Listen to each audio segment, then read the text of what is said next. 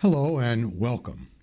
I'm Dr. George Lundberg, Editor-in-Chief of the Medscape Journal of Medicine. Men and women are different in obvious ways and subtle ways.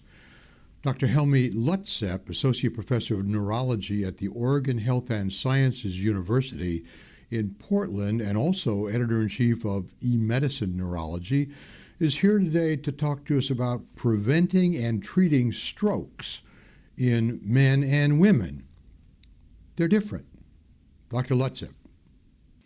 Major acute stroke treatment and prevention trials have shown significant differences in the natural history of stroke and the effects of stroke treatment and prevention in men and women.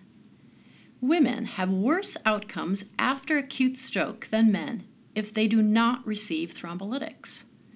However, women have more benefit than men with acute stroke treatment, as shown in a pooled analysis of intravenous tissue plasminogen activator trials and in a post hoc analysis of a study investigating intra-arterial prourokinase.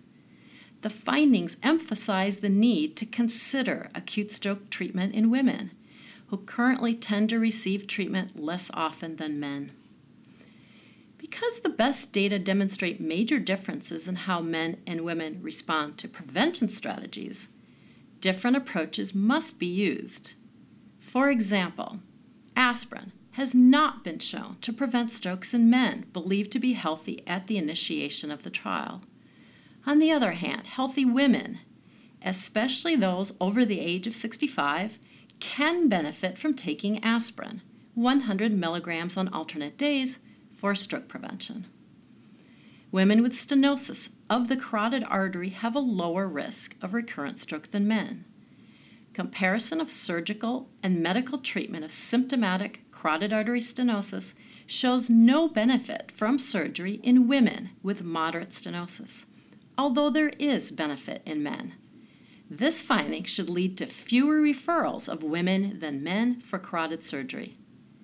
On the other hand, women with symptomatic intracranial stenosis have a higher risk of recurrent stroke than do men. Endovascular treatment could have a greater benefit in women than men with intracranial stenosis, although this remains to be proven.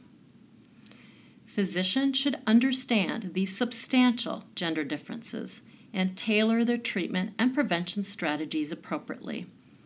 All future clinical trials involving studies of stroke must also give serious consideration to gender differences. That's my opinion.